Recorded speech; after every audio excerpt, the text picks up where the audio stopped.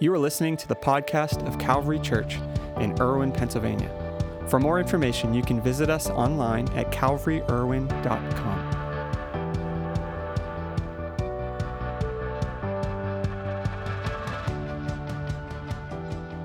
Today, we got some fun stuff planned. If you're like, man, I wasn't sure I was going to come to church on New Year's Day, you picked a good day to come. It's going to be fun. So this morning, we're kicking off a new series here. And really, the idea of this series, this is at the core of who we are as a church, like our passion. And if you're not familiar, if you're new, our mission as a church is to lead people into an overflowing life with Jesus. We aren't just here to have church. We aren't just here to go through the motions. We're not just a religious organization. We don't just gather so we can do this and check a box in our lives and go home and live whatever we want to do and do whatever we want to do. We want to equip you, and we want to equip everyone to live an overflowing life with Jesus, meaning that what God does in you, he does through you, that it flows over into someone else's life. And here's kind of the best analogy I could think of it, is we don't just have a mission, but we have a goal. So if our mission was a soccer ball, our community would be the goal. I don't know if any of you like soccer. Does anyone like soccer? No one likes soccer. This is perfect illustration. I nailed it. I've played soccer in high school and in college, so I enjoy soccer. I'm not as good as Pastor Ron. Pastor Ron is up here. I'm like down here, but I can kick a ball. And so if this were our mission as a church, okay? If a soccer ball were our mission, the goal is our community. We don't just exist as a church to fulfill our mission. No, we want to direct, aim our goal. Look at that. That was the most pathetic kick ever. But the big important thing is I didn't break anything. That was our goal. But here's the deal. If God blessed us as a church and we gathered thousands instead of hundreds in this place and yet didn't transform our community, I would say we've fallen short. And I don't know how the last few years of pandemic and all that we've walked through has affected you, but I can tell for me, and I think for a lot of people, it's caused us to ask this question. Maybe you've asked this question. Why am I doing what I'm doing? Some of you maybe have changed careers or jobs. Maybe you've relocated or whatever it may be. We've asked that question. It's kind of been a societal question of why am I doing what I'm doing? And it's such a powerful question to ask in your own life, or if you own your own business or you're a supervisor or a boss. That it's an important question to ask, like, why am I doing what I'm doing? And answering the why question can bring such clarity to so much that you do, so much that you lead. In this past August, I took a couple days to kind of get away and ask that question of God. God, why am I doing what I'm doing? And sitting in the mountains, talking to God, I felt such a sense of clarity. And it wasn't a revelation that was vastly divergent from what I've been doing as a pastor or what we as a church have been doing, but it was really a reminder from God of why you're here, why I'm here, why our church is here, why Calvary is where it is, positioned to do what it does. And that why is to be a church so committed to transforming the community that it is noticeably better and different because God's people are here. See, we aren't called to be a church that simply gathers. We're called to be a church that goes.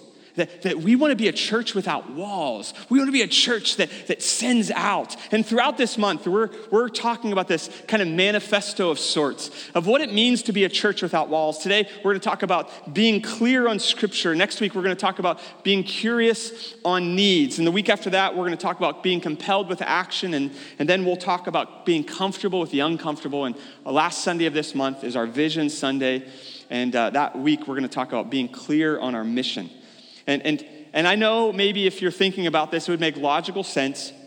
If you're going to transform a community, like let's start with the current state of things. Like let's figure out what are the needs and how can we meet them? How can we meet those needs? In other words, doing a needs assessment would allow us to evaluate like what needs are around us and how could we best organize to meet them. That would make sense. However, we're a church. We're not just a nonprofit. We're not just a service-oriented nonprofit. We believe before we meet physical, emotional, or relational needs, we believe that every human being, first and foremost, has a spiritual need.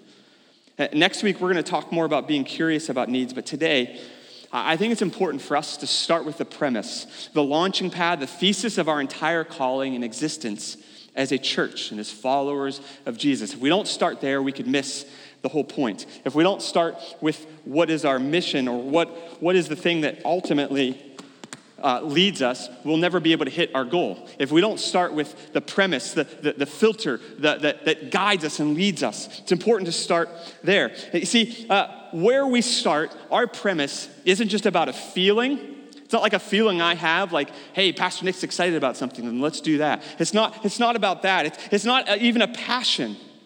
It's a mandate. It's a commission. It's our calling. And that calling didn't come from a good friend or family member, a mentor, or an advisor or some consultant. You know, those are all really good, valuable people. But this calling has come from God. And because of that, we filter our calling through Scripture.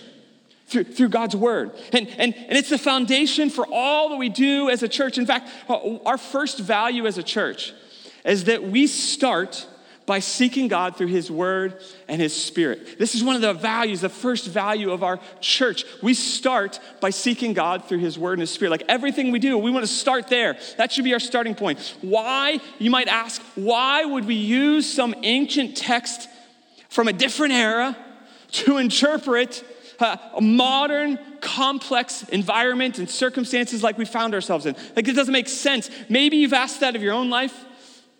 Maybe you've thought, why use some outdated document to process a very rapidly changing world?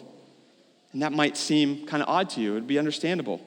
But if you go back 2,000 years, a lot of people had the exact same thought. They were asking the same question when the New Testament, which is the second part of the Bible, when the New Testament was being written in the first century. And in fact, one of the early church leaders, a guy by the name of Paul, who wrote a number of letters that would later become New Testament scripture, he actually responded to that very idea in a letter that he wrote to one of his young proteges, a guy by the name of Timothy. Now, Timothy was pastoring a church that Paul had started. It was in this Roman city of Ephesus. And Ephesus in the first century had really flourished under the reign of Caesar Augustus. It became increasingly cosmopolitan. It was an international trade center, really because of its location right on the Aegean Sea. It was the perfect location for this. And so people from all over the Roman Empire would pass through Ephesus. And it was also considered one of the most sacred cities of antiquity because the Temple of Artemis, the Temple of Artemis was one of the 7 wonders of the world. It featured this statue that was made from meteorite. That's kind of cool. This incredibly diverse city had people from all walks of life and corners of the known world at that time.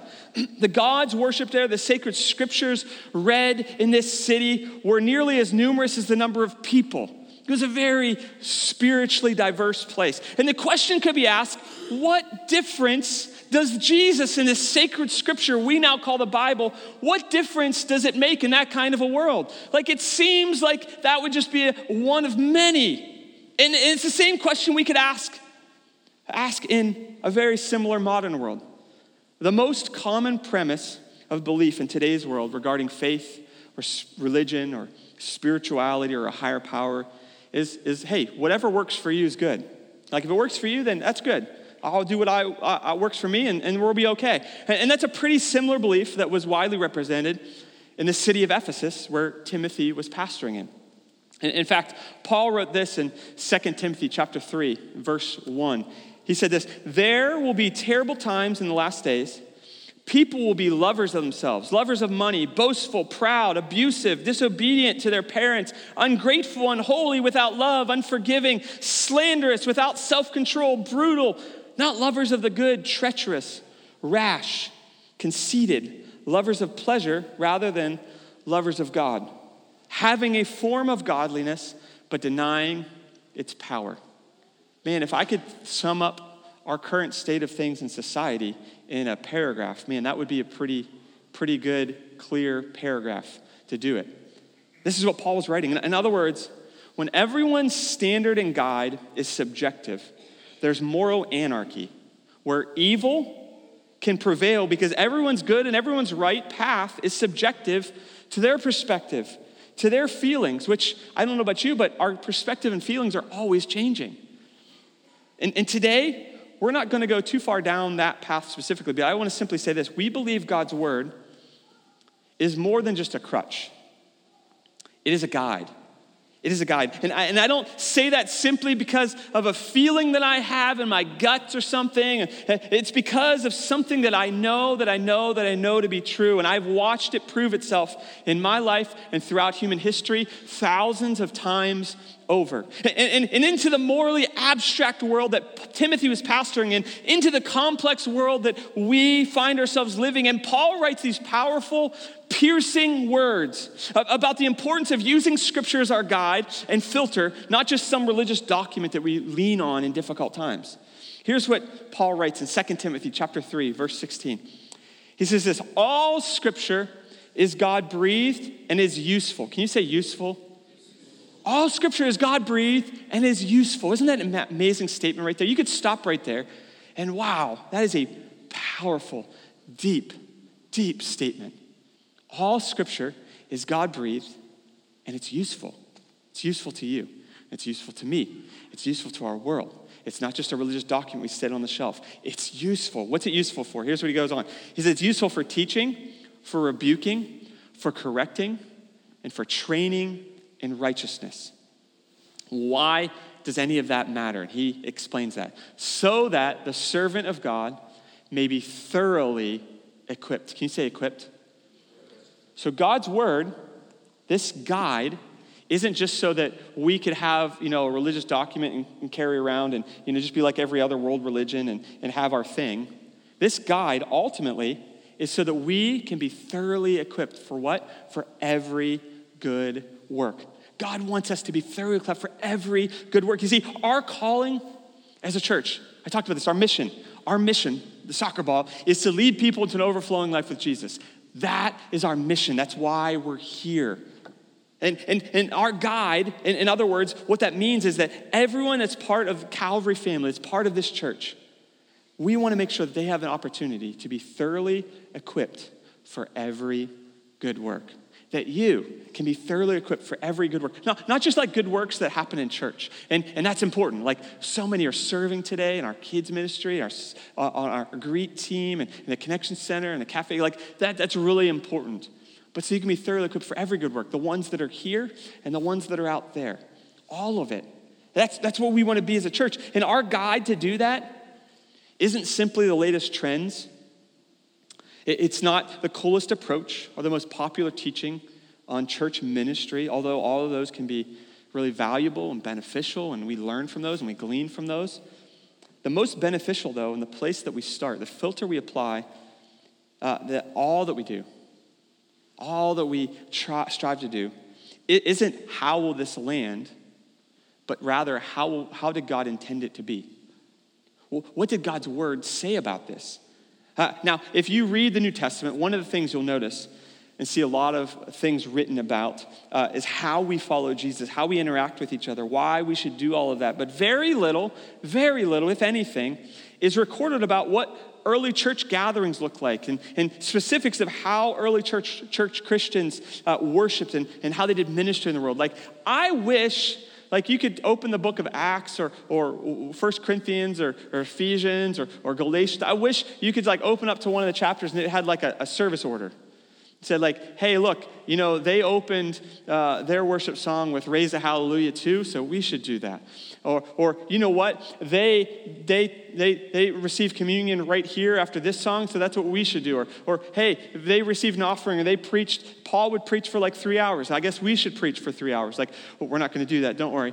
Steelers don't play till 8:20 tonight, though, so we do have a little time.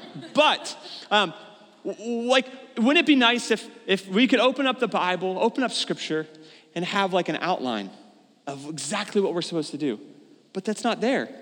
It's not there. Or if the Bible gave us our missions approach or what our missions approach should look like as a church, that what liturgy we should use or what our structure of our organization should look like. Like, wouldn't it be great if we had those things? But the reality is Scripture is noticeably silent about all of that. Like, none of that is there. And just as all that is contained within Scripture, I believe so strongly, and I've watched take place, just like we believe that everything that's contained in Scripture is God-inspired and directed, I believe everything that is not in the Bible is equally God-inspired and directed. There's a reason we aren't given details on how we should function specifically as a church, the ministries we should or should not do, and the structure we take. It's not because those things aren't important, but because of this idea that's at the core of being a church without walls, that Scripture's our guide, but our community is our goal. See, this is the core of what it means. What it means is Scripture's our guide, but our community is ultimately our goal. We filter what we do through the principles and guide rails of Scripture, but then we tailor or adapt those principles to the specific context or specific place where God has positioned us. So what church looks like here might look like differently. That's not right or wrong. That's just the way it is. You know, if you haven't figured this out, if you haven't, maybe this will be a wake-up call or your eyes will be open. We aren't located in the inner city of Pittsburgh. We aren't located in the rural mountains of the Lower Highlands. We're in suburbia. We are located in Norwin. If you didn't know that, like you just woke up, you're in Erwin, Pennsylvania. That's where you're located, okay? We're in Norwin. This is a suburban community of 45,000 people. A community where our median household income is just over $74,000, where over half of our population has a bachelor's or master's degree. That is Norwin. I didn't make that up. I didn't force that. I didn't dream that up. That's just the way it is. That's our community. Our church will look very different than churches located in the inner city or in rural mountains, because that's not our context. It's not that we're better or they're better or we're worse or they're worse. It's our context, because Scripture is our guide, but our community is our goal. For young Timothy, in what most believe was Paul's final letter before he'd be martyred, Paul is encouraging Timothy. He's challenging Timothy to take all that Paul had poured into him and taught him, all that he had read in Scripture, and apply it to the unique context, not change it, not morph it, or in any way alter it, but apply it in a relevant way. This is what Paul is trying to encourage Timothy with. Hey, Timothy, take what I've taught you. Take what you know to be Scripture. Take the guide that you have, but don't just hold on to it. Launch it, kick it toward the goal. That's the goal. Man, that was a really good one. That's what we're here to do. We're not just here to hold on to Scripture and say, man, this is so good. I want to soak this up. I need more of Scripture in my life. We do. But if we don't apply it to our context, we've missed the point. If Scripture is our guide, but we don't have a goal, then we're just a cesspool of good stuff, but it's not pouring out. God wants us to pour out. Scripture is our guide, but our community is our goal. Why? Because our goal, the goal of our community, our goal isn't simply to gather. It's to go out, to affect the world around us. And we're going to talk more about that in the coming weeks. But the first calling is to start with Scripture. That's our guide. That's what we're here for. We're here to start with Scripture as our guide. So what does that mean? What does that mean for us? What does that mean for you, for me? That means that just as Scripture is our guide, collectively as a church, that Scripture is your guide individually as well in your life. And I know I get asked questions all the time. People are trying to figure out, God, what do you have for my life? What am I supposed to do in this next season? God, how can I be the best parent or spouse? How can I find that right person that I can spend the rest of my life with? How can I be the best employee or the best boss? Or how can I make the most of my life? And how can I discover my purpose? And these are really incredible, awesome questions. Can I tell you, the starting point to discover all of that is right here. It's in God's Word. You might be like, well, that's just an ancient Scripture. It doesn't have anything. It does. It's all God-breathed, and it's useful. Not just for us as a church, how we function as a church. It's not just an organizational document. It's a personal document. It's a letter that God has written to you to help you lead your life and guide your life. See, you can't follow what you don't know or what you're not familiar with, though. Like if you're like, man, okay, Scripture is my guide, that's great, but if you're not familiar with it, like how are you going to follow it? How is it going to guide you if you don't know how to follow it? Let me give you an example. I don't know if you've ever received directions from someone who's like a long-time Pittsburgh resident, like has lived in Pittsburgh for a long time. We might call them a yinzer. That's not an offensive word. It's true. It's a yinzer. Their directions are usually completely different than what you get in Google Maps or Apple Maps or anything like that. Why? Because in Google Maps and Apple Maps, like the directions that they provide are giving us directions based on what currently is there. Right? Like, hey, you're going to go down Pennsylvania Avenue, and you're going to turn left on Ash Street, and you're going to go down the hill, and there's a Pizza Hut, and you'll turn right onto Route 30, okay? Like, that's Google Maps or Apple Maps. A yinzer's directions, totally different, completely different.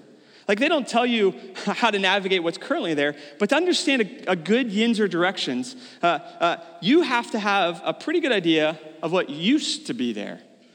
Right? Like it might go something like this, like turn on PA Avenue, go past where Murphy's used to be, keep going, you'll pass the old Pennsylvania Avenue School, and just keep driving, and then you're going to turn left where Norwin High School used to be, like you're going towards Kerber's. That's like the directions you get, right? If you're not familiar with the area, you'd be totally lost. You're like, I have no idea what Murphy's even is. I don't know where PA Avenue School used to be, even if I'm passing it. And I definitely don't know where Norwin High School used to be. I'm not even sure what Kerber's is. So I'm at a loss. You would be totally lost. If you're not familiar, like you can't follow the instructions, right? If we're not familiar with Scripture, it can't be our guide. If we just expect, like, through osmosis, God's word to just give us point-by-point directions and we just going to do whatever it says like we're robots or something, it's not going to work. We have to be familiar with Scripture. If Scripture is our guide, is our goal, we have to be familiar with Scripture. To understand the directions from someone who's lived in this area, you have to be familiar with the area, right? That's what we're here to do. And for you to follow the God of Scripture, you have to be familiar with it. That means more than just watching a few good movies that are adapted from Scripture or base your knowledge of the Bible on what you read on people's social media posts. Like, it has to be more than that. Here's the one revelation that maybe this would be an aha for you. Most of the movies that are written and produced about Scripture are so off. They're not even accurate. They are not even close, most of them. So if you base your idea of Scripture on that, you're already lost on that one. You will find yourself fulfilling your God-given purpose more effectively, and we will find ourselves as a church fulfilling our God-given purpose more effectively when we recognize that Scripture is our guide, but our community is our goal. That's what we're here for. And as we start off this year, my hope, my prayer, my passion is that we could become more familiar with Scripture as our guide. Not simply our glue that holds everything together. I know for some, this last year was difficult. And for some of us, this next year in 2023 is going to be difficult. You may face some of the most difficult, painful, uncertain moments of your life. And I pray that you can turn to Scripture and it will guide you and lead you, that you can lean on your community of faith here, that we can support you and pray for you and encourage you and lift you up and bring meals by when you need it and be there to listen when you're going through something difficult. I pray that we can do that for you. But Scripture is more than just the glue that keeps you together. It needs to be the guide that leads you even in good times. It's what God has given to us as a gift. And here's what I want to encourage you to do as the worship team comes this morning. Here's what I want to encourage you to do. Over this next month, we are kicking off this year walking through a Bible reading plan together. It's a 28-day Bible reading plan. This is an opportunity for us as a church to read Scripture, to interact with Scripture, and ultimately to apply it to our lives. Maybe for you, you've gotten out of the habit of reading the Bible every day, or maybe that's not even something you do. Like, it's completely foreign to you. You've never done that. Either way, my hope is this is an easy, achievable way to become familiar with the guide of Scripture so you can become who God created you to be. This is what I want to encourage you to do. If you have your phone or if you're watching online, you're on a computer, or whatever it might be, if you just go to bible.calvaryirwin.com, bible.calvaryirwin.com, you can access this 28-day Bible reading plan on the YouVersion Bible app or on your internet browser, and we can do this together. And if you're like, man, I'm not good at keeping up with that, that's okay. If you miss a day, that's all right. Pick back up the next day. It's not the end of the world. We're not going to come, pound on your door and say, you're going to hell because you missed a day of your Bible reading plan, okay? So be at ease on that. What we're here to do is to walk through Scripture together. On the app, it's really cool. You can interact. You can post comments or questions, and we can interact with it, and you can read the reading plan for that day and process, God, what are you speaking to me, and how can I apply this to my life? Like, this is an opportunity for us to allow Scripture to be our guide as we step into a new year. Now, can you imagine how transformational our church could be in this community? Like the movement for good and the movement of hope that could be unleashed in our world if we started to allow Scripture to be our guide. Not sharing, not starting with how you feel or what we believe politically or socially, but what God says is true. What God wants us ultimately to become. Like, could you imagine the difference we could make if this became our guide? Not just what the news are telling us we should say or believe, not just what our friends are telling us what we should say or believe, not just what my feelings or my emotions are telling me what I should say or believe. No, if we allow God's word to be ultimately our guide. And if you want to see a case study of what that kind of an approach can create and unleash, just read the book of Acts. It's the 5th book in the New Testament. Read the book of Acts. It was disruptive, transformative, and nothing short of revolutionary what took place. Think about 12 men, uneducated men, grew to 120 believers in an upper room in downtown Jerusalem. In one day, grew to 3,000, and it just took off from there.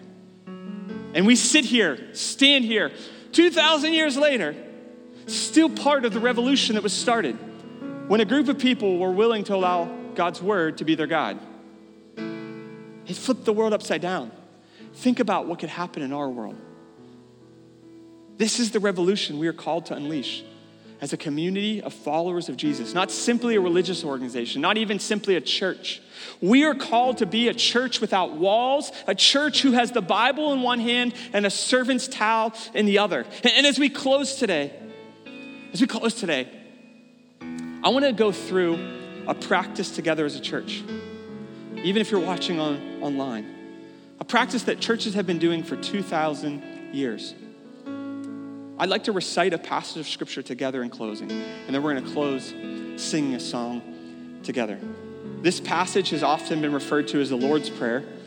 Maybe it's common to you, but whether it is or not, my hope is that Scripture can get into your head, into your heart, and become your guide as you look toward our goal to transform the world around us. And my hope as we pray this prayer together, as this could be a declaration, God, let heaven come to earth. God, let it be on earth just as it is in heaven. You can become the connecting point of that. Would you stand with me this morning? We're going to pray, declare this verse found in Matthew's Gospel, chapter 6. The Lord's Prayer. We'll have it on the screen if you don't know it off the top of your head. But here's my hope for you. This isn't a religious declaration. This is a personal declaration. God, this is what I want from my life in 2023. I want Scripture to be my starting point, my guide. I don't want to just go through the motions. I don't want to just, make it through another year and just survive. No, God has so much more in store for you. He doesn't just want you to survive. Here's what he wants you to do. He wants you to transform, not just yourself, but everything around you. So as we close this morning, we're going to pray the Lord's Prayer together, and then we're going to sing the song together, and then we'll dismiss. So let's pray this prayer, this declaration, the Lord's Prayer together. Here we go. Our Father, which art in heaven, hallowed be thy name. Thy kingdom come, thy will be done, on earth as it is in heaven. Give us this day our daily bread. Forgive us our trespasses, as we forgive those that trespass against us. And lead us not into temptation, but deliver us from evil. For thine is the kingdom, and the power, and the glory, forever and ever. Amen.